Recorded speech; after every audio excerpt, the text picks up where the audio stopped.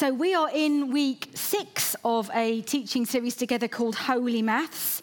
And a reminder to you that we're spending most of this term looking at that one passage together. We're zooming in on that section that John has just read for us again today. And the big idea is that in this passage, Peter introduces us to some simple maths for faith, some simple addition where he describes aspects of our character and faith that are to be added to help us live as disciples, hence the series title, Holy Maths. Now, I know many of you have been enjoying our weekly Bible maths joke. Why did I ever start that? And I shall never do it ever again in any series ever. But thank you to those of you who have said to me that you've appreciated my jokes more than Roger's.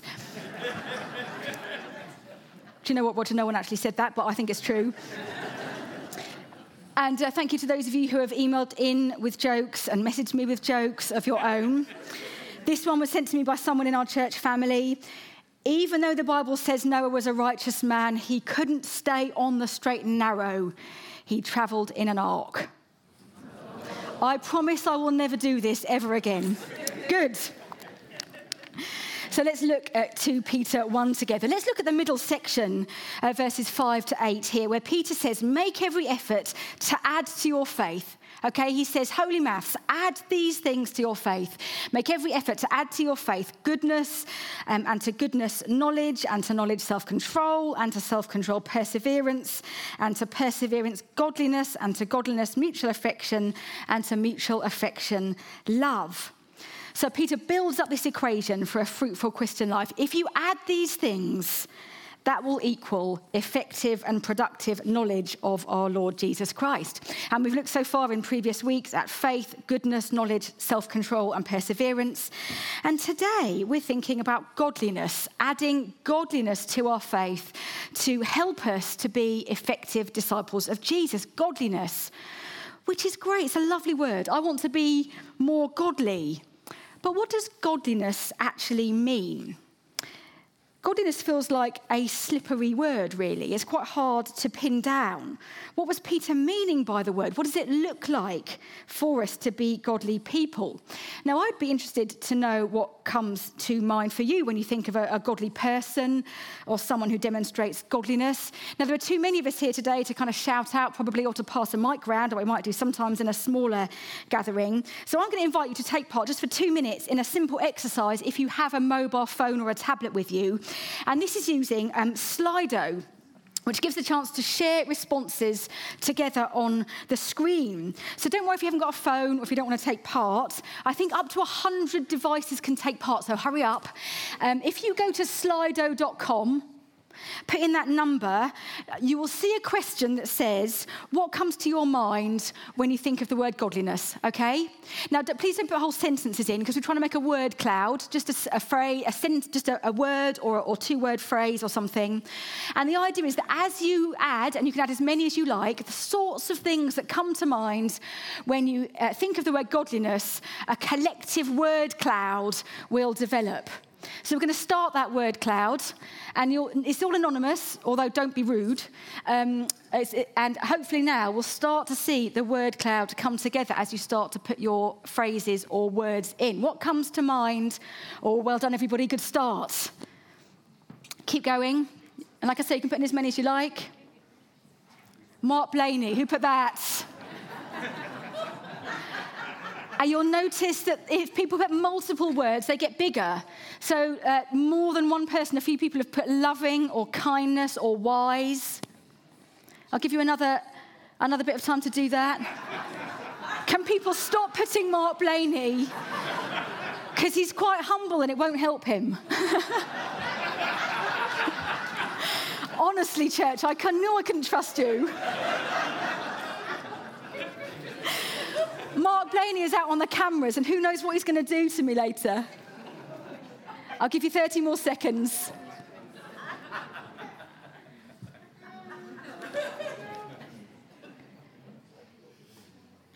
And then in a moment, we'll just zoom back in on it and have a look at the sorts of phrases that Mark Blaney represents in his life as a godly person. What's interesting as this is happening is it shows you what a slippery word this is. How many different words that are coming to mind? Honesty, love, self-controlled, undivided heart, forgiving, passion, kindness, perfection, wise, gentleness, pure in heart, God-centered, acts like Jesus, holy, set apart, reliable, honesty, righteousness. Just take a look at that for a minute and then we'll hold those things as we explore this theme together.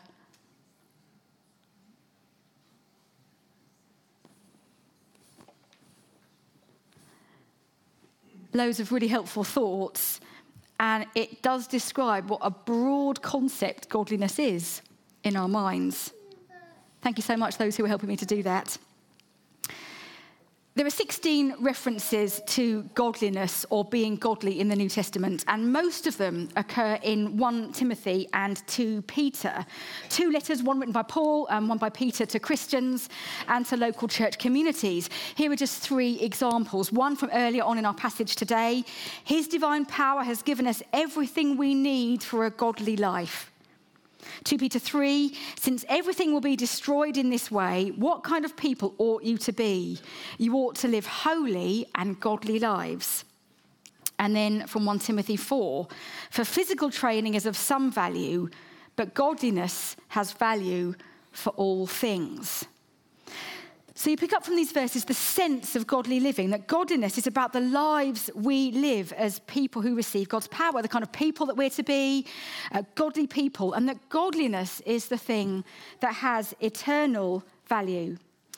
The Greek word that Peter uses is this word eusebia, which is pretty hard to translate. When I say godliness is a slippery word in English, borne out by all those variety of responses in our word cloud, it's a pretty slippery word in Greek as well. It was a term used for authentic religion. It has a sense about it of looking in 2 directions at the same time. So worshipping God and honouring him, and also looking outwards and serving others and loving them at the same time. It carries a sense of duty to both God and to other people. There's a kind of inner and outer aspect to it, inner worship and outer action, living the kind of consistent life both at home alone with God and out in the marketplace with others.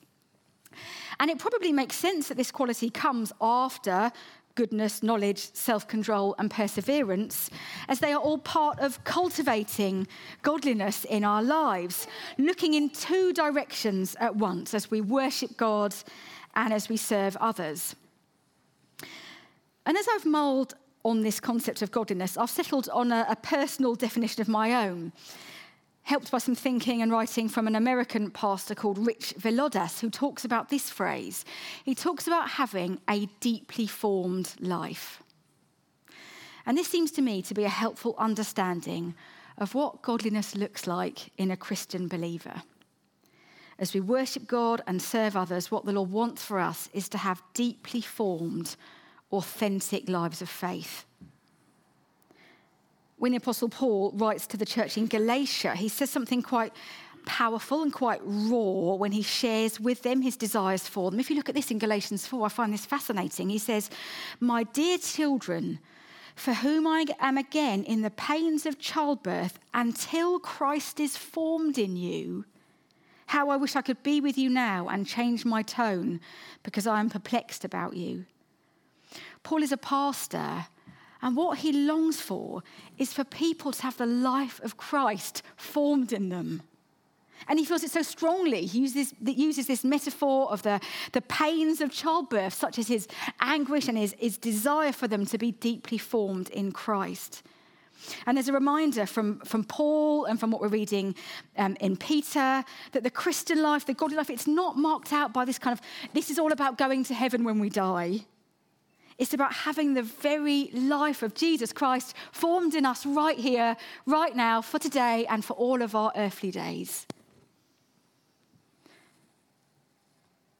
Deeply formed lives don't happen overnight. Sometimes when people share their story of coming to faith, we can hear about dramatic and instant overnight changes. I know people have become Christians, and overnight, for example, they have completely stopped smoking or stopped swearing overnight.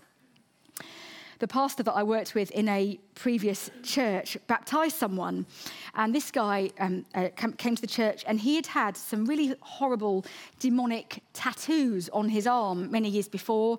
He had found Jesus, and he really regretted them, and it wanted to be baptised. And he was baptised like we do here, full immersion. And as he went under the water and then out again, the tattoos completely disappeared. That's a great story, isn't it? We're baptising some people soon. I'm here for the power of God to be at work in supernatural ways. I'm all about that. God can work directly in our lives. I've seen it and I believe in it and we pray for it. But when we talk about deeply formed lives, God is at work in the instant sometimes, but very, very often we are deeply formed through day after day after day of quiet, godly obedience that leads to gradual change and transformation. The deeply formed life, the godly life, is about growing as a disciple of Jesus, step by step, in both directions, loving God, worshipping him, and loving and serving others. Now, this is a timely message in many ways for us here, because we as church leaders have been sensing God speaking to us about this theme. When I came back from my summer retreat break, I shared here on a Sunday and in a church meeting that I felt from the Lord that a focus for the next season for us was to think more deeply about connection, belonging, and growing, and about how we help each other in that. We have had a Leaders Away Day last month at the beginning of October, and it was great to spend a whole day together chatting in prayer, thinking about church life together.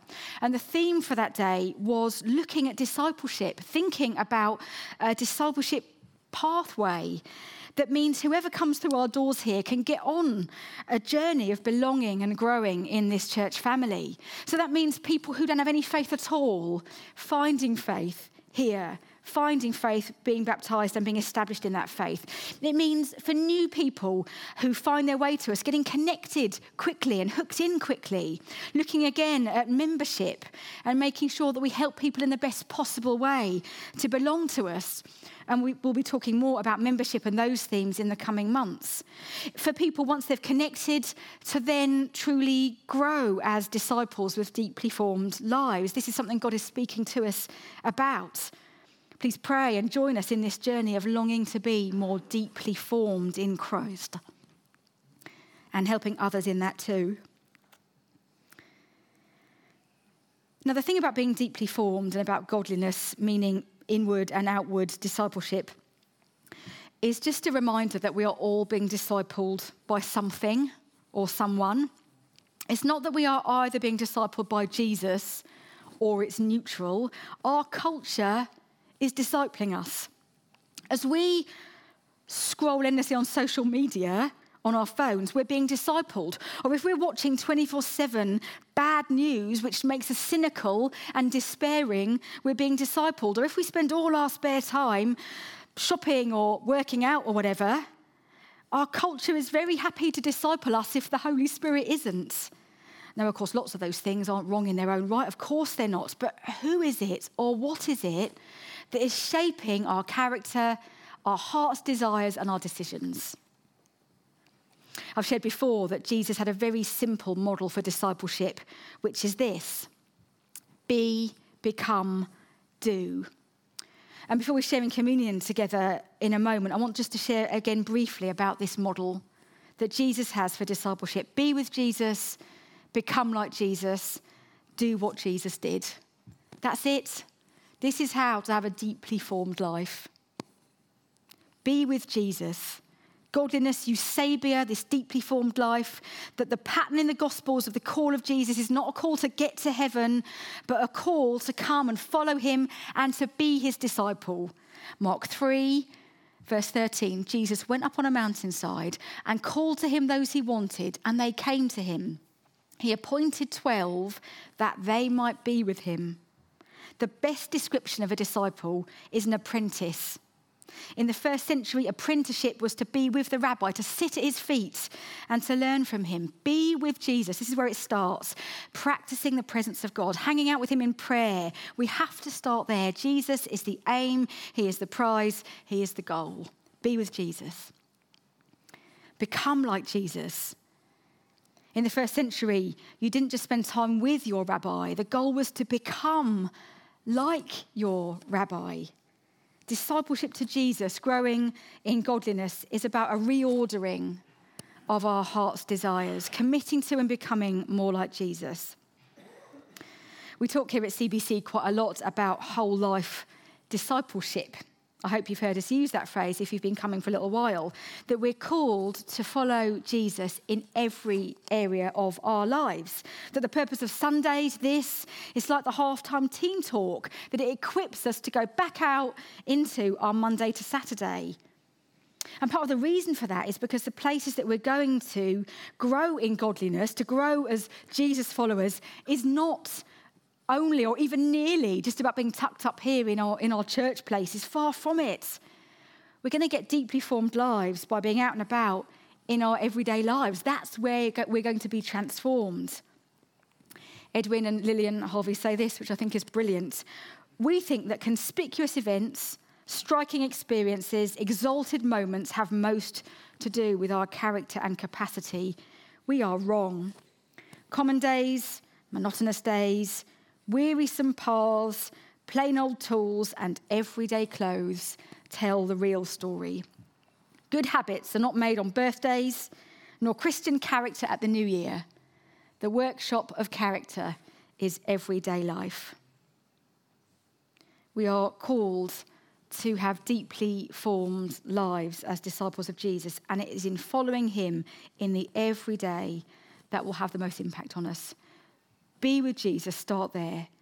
Become like Jesus in the daily work of transformation by being discipled by the Holy Spirit, and then do what Jesus did. Being a godly, deeply formed disciple isn't someone who just sits and listens and digests. Do you know what, church? I think we, the church in general, including us, have a problem with consumer culture. That we're here just to receive and to get and to take and to be consumers. But actually being a deeply formed disciple is the opposite. It's about regurgitating what we've been given and giving it back. What we consume, we give back again. It's about a way of life, inward and outward. It's about sacrifice and it's about serving. That is how we grow deeply formed lives. It's about looking for opportunities in our frontline places to share stories of our faith with friends and colleagues. It's about serving the poor and praying for the sick, to work with integrity, to make life choices that honour Jesus. Dan Walker is a well-known TV presenter and Christian, and I don't know if any of you saw his interview in The Guardian last week. He's always very open about his faith. And he said this in The Guardian: "The most important thing for me in terms of my faith is that it gives me a sense of perspective. When it comes to the job, I love it, but I'm not defined by my career.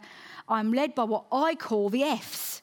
The important F's to me are family, friends, and faith. And the things that don't matter are fame, fortune, and the froth that sometimes comes within the industry." He's trying to live a deeply formed life with the right priorities, making life choices based on his first calling, which is to follow Jesus. And that's what we're all called to do. Not in media, most of us, but in our everyday, Monday to Saturday frontline places, doing the things that Jesus did, making decisions with a framework of the Bible and our understanding of the gospel motivating us. I just think in this post-pandemic season, when we've all been disrupted so much, that Jesus is calling us back to simple, godly discipleship that will form us deeply. Come and be with me. Come and learn from me. Come and become like me. And then go and do the things I have done. And it is worth it. As the Apostle Paul says in 1 Timothy 6, godliness with contentment is great gain. I am feeling this call to a deeply formed life. That is what I want my life to be about. We sense the Lord is calling us as a church to be a family that is filled with deeply formed disciples wherever you are on the discipleship pathway journey. Godliness inwards and outwards. Let's pray that God would help us to respond to that. And we'll do that over communion in just a moment, but the band will come back and let me pray. Let's pray.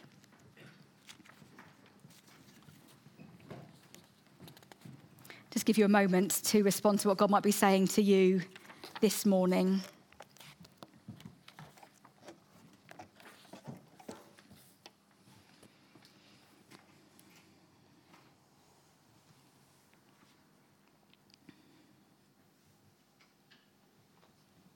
Holy Spirit, would you come and disciple us?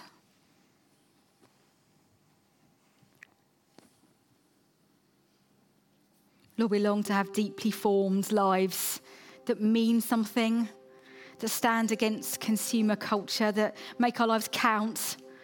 And I pray that whoever we are and wherever we are on this journey, you would help us to want to be with you, to become like you, and to do your work. We order our heart's desires, I pray, Holy Spirit. We commit ourselves to being discipled by you. Thank you, Lord.